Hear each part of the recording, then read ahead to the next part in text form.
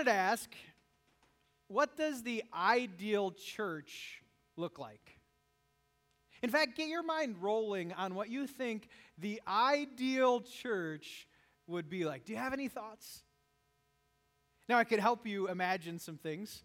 Perhaps your ideal church includes a pastor wearing a vest, or another pastor named Jeff, or maybe even a navy blue wall. Amazing Love, I think, is a good church for an ideal church picture. I wanted to show with you a video of what might engage some people today, and I want to let you know this is a satirical video. It's not meant to be serious. It's a humorous approach at how others look at what would draw them to church. It's called Me Church. Let's consider. Here it is. Imagine a church where every member is passionately, wholeheartedly, and recklessly calling the shots. I have a busy work week, and by the time Sunday rolls around, I'm tired. So how about a church service that starts when I get there? Can do. When you arrive, we begin. This guy, he plays by his own rules. We want to find a church where if he starts screaming, we're not the bad guys, right? Come here. Say no more. If your baby's screaming, you stay seated. The others around you can leave. You know, financially, Sherry and I don't give a lot to the church, but we'd sure like to know who does. All right, if you join now, you'll know what every person gives in detail. When I'm in the church service, can my car get a buff and a wax? Not just that, but an oil change and a tune-up. Hey, how about tickets to the Super Bowl? That's asking too much. I'm serious. If I'm going to join, I want tickets to the big game. All right, you join now and we'll get you there. I like a pony. Look in your backyard. Me Church, where it's all about you.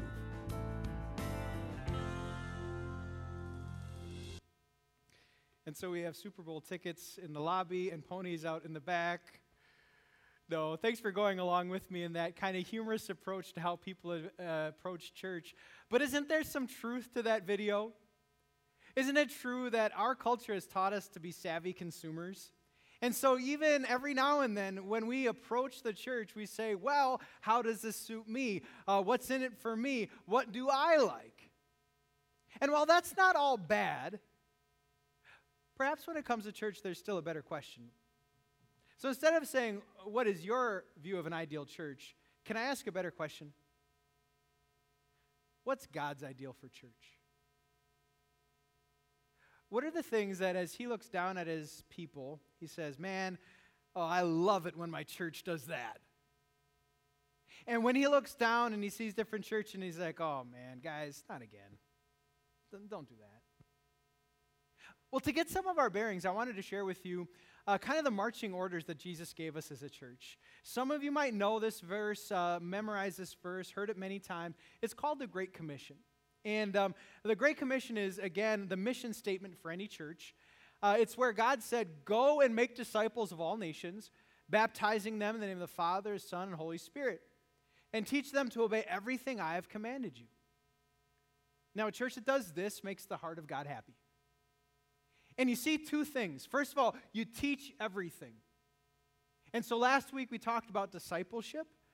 And is there anyone here who knows everything in the Bible and all the interpretation? And so that means discipleship's never done. In fact, if you were here last week, Pastor Jeff did a great job of describing it's not just hearing, it's also about putting these words into practice. But then there's that first part, which is go and make disciples. It's what we've called outreach. And I'm so excited to talk to you about that.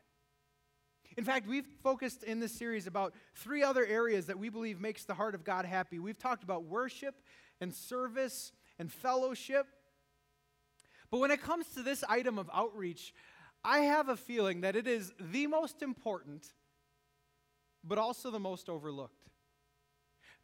So if you're taking notes, you can write it down if you'd like. I believe, and I'll explain why I believe it's the most important and most overlooked. So first, why is it most important? I don't enjoy pitting one emphasis over another, but consider it this way. If we stop reaching out to others, if we don't care if our children know or our friends know or anyone else around us know, how long will the church exist?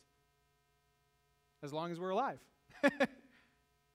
And while God promised that his church would remain forever, he didn't promise that this local church or the church of God in America would live on forever. That's how important it is. Next, why is it most overlooked? Well, you think about a church gathering, and the other four emphases, they happen on their own. For example, when Christians get together, it's usually for worship. That happens. Included in worship is discipleship and learning new. That happens. Included is fellowship. We meet together and say hello. That happens. We serve because someone has to bring it all together. Those happen naturally.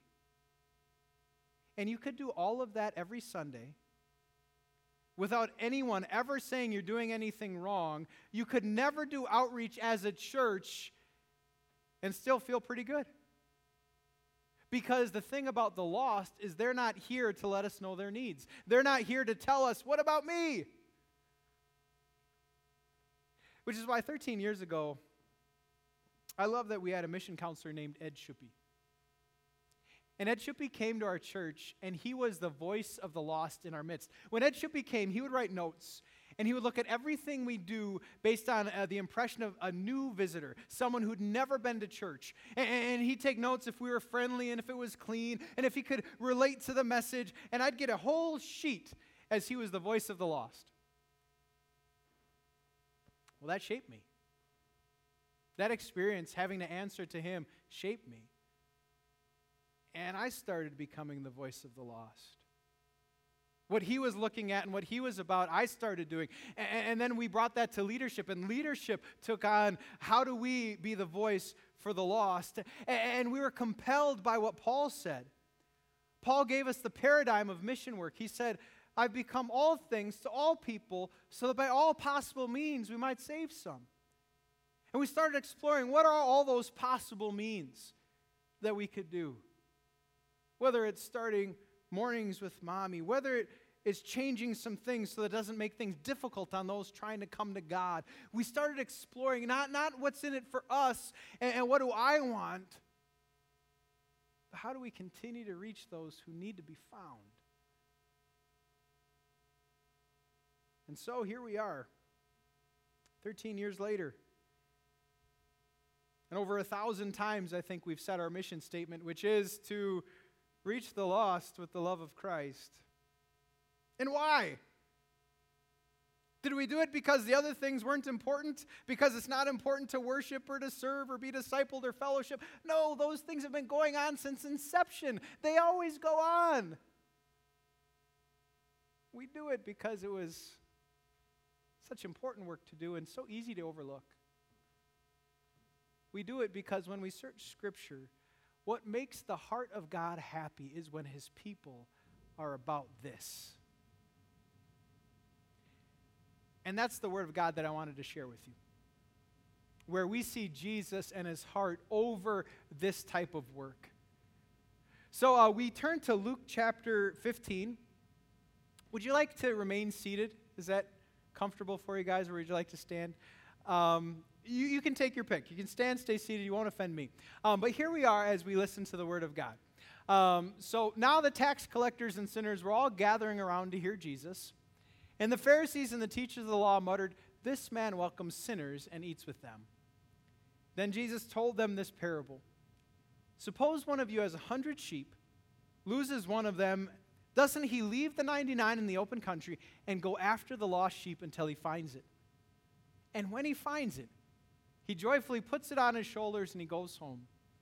Then he calls his friends and neighbors together and says, "Rejoice with me, I have found my lost sheep." I tell you that in the same way there will be more rejoicing in heaven over one sinner who repents than over 99 righteous persons who do not need to repent. And another parable? Or suppose a woman has 10 silver coins and loses one. Doesn't she light a lamp, sweep the house, and search carefully until she finds it?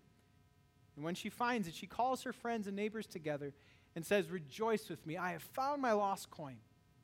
In the same way, I tell you, there is rejoicing in the presence of angels of God over one sinner who repents. These are the words. Feel free to be seated as we get to discuss what God has for us. A couple of years ago, I had an interesting conversation with a buddy of mine. He was talking about a job opportunity. He applied for and he was offered the job to work at a local brewery which played loud, heavy music. And it's interesting, as he explored the option, he had Christian friends who said, never! You don't want to be a part of that. I mean, you're going to represent the subculture that maybe you shouldn't give the impression you're okay with. And everyone knows alcohol in moderation is okay, but the abuse of alcohol, no. But then I listened to his reasons. He said, you know what, Dustin, if I take this job, as a Christian, I can talk to people that maybe no one else is talking to. I can go in an environment being salt and light as God wants me to in a way that maybe is not represented. And he took the job. And in the coming weeks, I was able to hear how he was being just that. I was able to hear how this approach led to some great conversations, some great guidance when it comes to the things of God in a very unlikely place. I bring that up because Jesus was known for this activity. The places Jesus went made other people scratch their head and like, Christian being there, Messiah being there? Never. Look at what the Pharisees said. The Pharisees and experts in the law were complaining, this man welcomes sinners and eats with them. In fact, we even know that Jesus drank alcohol. At one portion of Scripture, they accused him of being a drunkard because maybe sometimes he went to those places and had a beer and said, hey, what's going on? I bring this up because as Christians, it would be easy for us to insulate ourselves with only Christians. Once you join a church, if you wanted to, you could say, well, I only want Christian friends, and I only want to support Christian businesses, and that's going to be my circle. I can be fully insulated. But how will we reach the lost? In fact, do you know that was the error of monasticism? The error of monasticism is that they cloistered themselves, they separated themselves together as Christians, and they weren't going out as God wanted them to be salt and light in the environment. And so our first takeaway is this, that to reach the lost, we need to go where they are. Now, what does this mean? It doesn't mean that we all should sign up to work at a brewery. I don't think so. It also doesn't mean that I think a Christian needs to go into every environment. Let's say there are some environments that it's all right, you don't have to go there. But what it does mean, maybe, is that you can go to that friend or family member. You can walk across the aisle, walk across the road and meet that person. Maybe it means as I go to a game and I've been avoiding talking to that person or that coworker, that I strike up a conversation, because to reach the lost is going where they are. So I wanted you to think this week and pray about it. I want you to think of just one person, maybe in your family, your friend group, at work, just one person who you could pray about and invite to church. In fact, we are empowering you. In your worship folders, you have one of these info cards. You can use it for an invite. And next Sunday, we're actually starting a compelling sermon series. I hope it speaks to a lot of people. It's called Dealing with Difficult People. Do you have any difficult people in your life? And so feel free. We're going to kick it off and start this incredible series. But just one. Do you think you could do just one? Not 1,000, not 10,000, just one person that you might text and say, hey, come sit with me. Because aren't you glad that someone did that for you? In fact, some of you even know who is so integral in your faith life. You can name them. Might have been a parent, family member, a friend, friends of the family. And aren't you so thankful that God used them that you might know? More than that, aren't you so thankful that God did this activity, that God ultimately reached out to you? I love the action word in John 3:16. For God so loved the world that what? He waited? He waited for the world to come to him. God so loved the world that he He hoped. He hoped that they might turn around and come to their senses. He acted. God so loved the world, he gave. And Jesus was sent and he went. Jesus was sent to earth and he went to the cross. The Son of Man came to seek that what was lost, and that was us. Also, that you and I could know what we know, that we have forgiveness for all of our sins, that we have the joy of salvation, that in a world of trouble, our God has overcome, and we know we win in the end. All of this he did for us. He came for us. And so we go out just in turn. But to what degree should we do this work? When should we say enough is enough? To talk about that, some of you know that yesterday was a pretty big day. It was the 20th anniversary of 9/11. And when you think of that story, maybe you know where you were when it happened. It was an ominous day that shaped our world forever. But from that day, there was one story that was kind of the silver lining. And it was the story of United Flight 93. Have you heard that story? And this was a plane that they say was headed towards Washington, D.C., maybe to the Capitol, maybe to the White House. There's speculation about that. Until the people on the plane revolted. They were led by this man, Todd Beamer, one of them among the mix. Todd Beamer, who actually graduated from Wheaton College. We had a classmate of Todd Beamer's in our first service. That was pretty cool. And if you're on Facebook right now, there is some links to the conversation that he had with the telephone supervisor with the airphone. And he was describing all that was going on. He was describing the hijackers and what was going on and what they were carrying. He told his family that he loved them and please tell them. Really, really cool. They prayed the Lord's Prayer together on the phone and recited Psalm 23. And then after he told the attendant his plan, the infamous words, "Let's roll." And we know the rest. It worked. And the plane did go down in Shanksville, Pennsylvania, but that's better than going down in Washington, D.C., the Capitol or the White House. That's a man who, along with the others, did whatever it took to solve the situation. Reminds me of Jesus. It reminds me of the tenacity of the shepherd in the story. When we go to the story, we hear that one is lost, and then this is the compelling idea. Doesn't he, the shepherd, leave the 99 sheep in the open country and go after the lost until? Last week, if you heard the beauty of conjunctions by my friend, Pastor Jeff.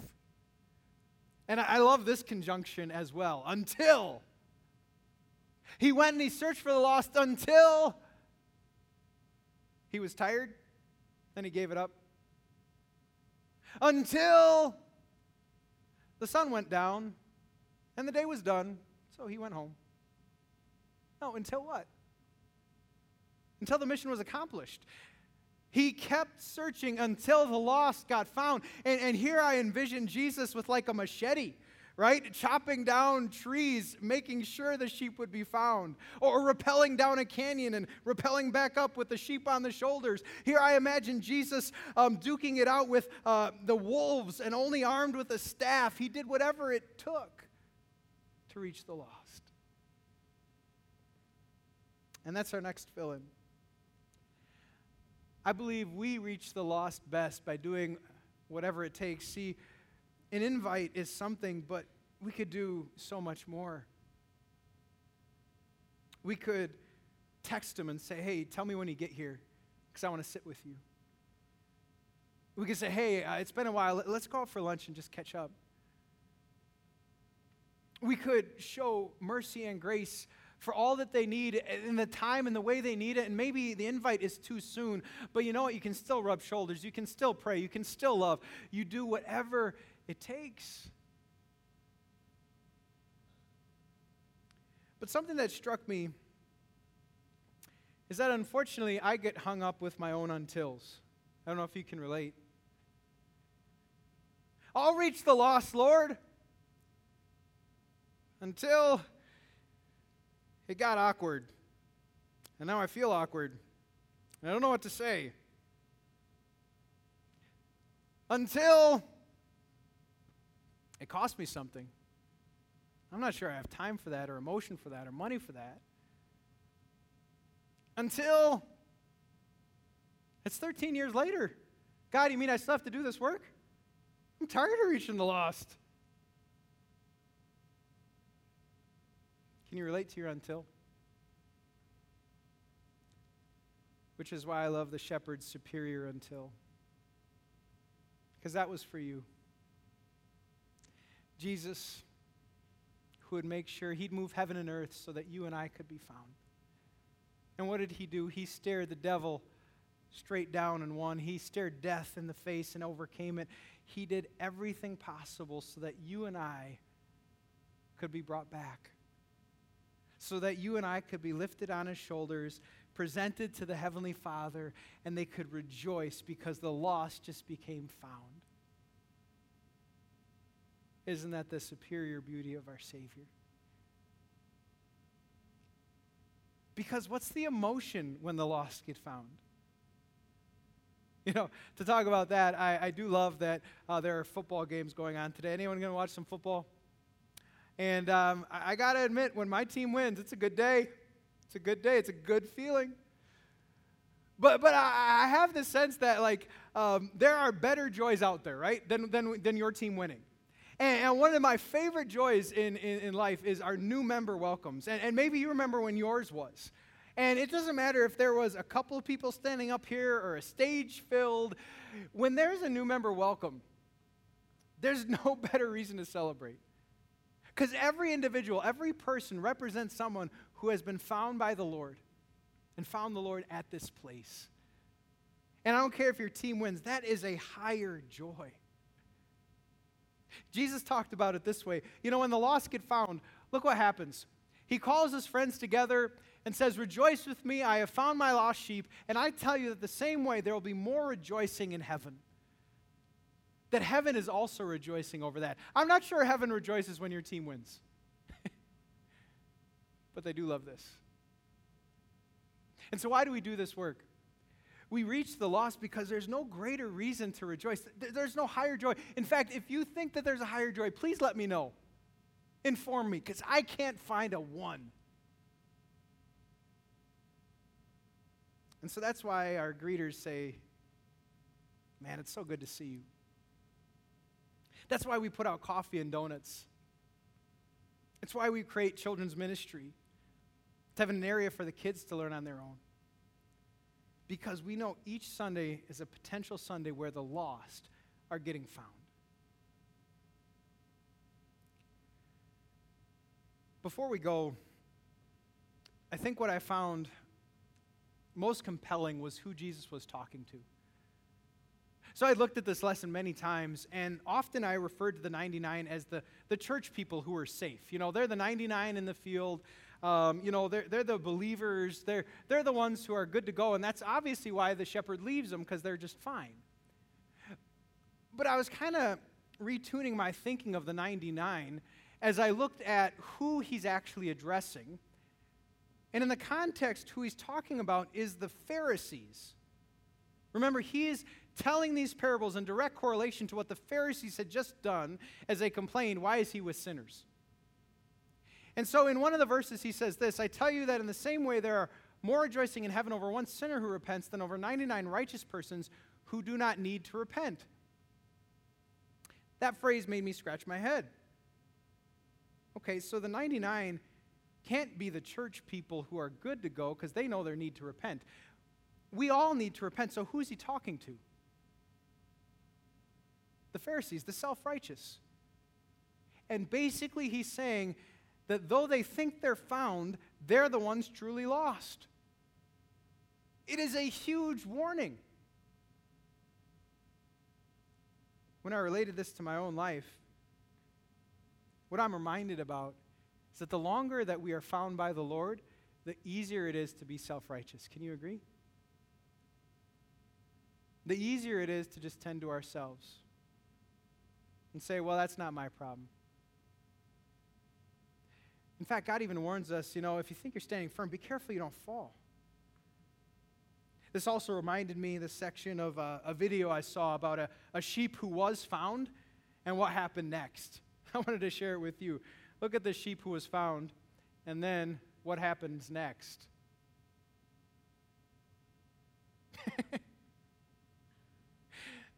Doesn't this relate to life? Right? God drags us out of where we're stuck, all so that we can run for a little while and ultimately get stuck again. Right? And what I recognize is that when God finds us, that's not just a one-time thing. God is in the process of finding lost people over and over and over. And while I'm not talking about conversion, in our lives of sanctification in the Lord, over and over we come to worship, and again, he's like, yeah, you got lost last week, didn't you? You're forgiven. And we come to the sacrament, and yeah, you have that in your life. Take my body, take my blood. And over, God is so faithful in giving us what we need, even though we got lost along the way. And so one of the reasons this activity is so compelling is because we were and are prone to get lost. And when we do this activity, it's just simply because God has done this for us 1,000 times, showing up again and again and again, so that we could know him and the goodness of his love. So would you join in the activity?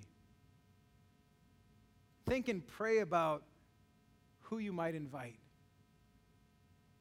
Would you join with us in not making it difficult for those who want to come to God? Because at the very end, we'll find no greater reason to rejoice than the lost who got found in this place. Amen.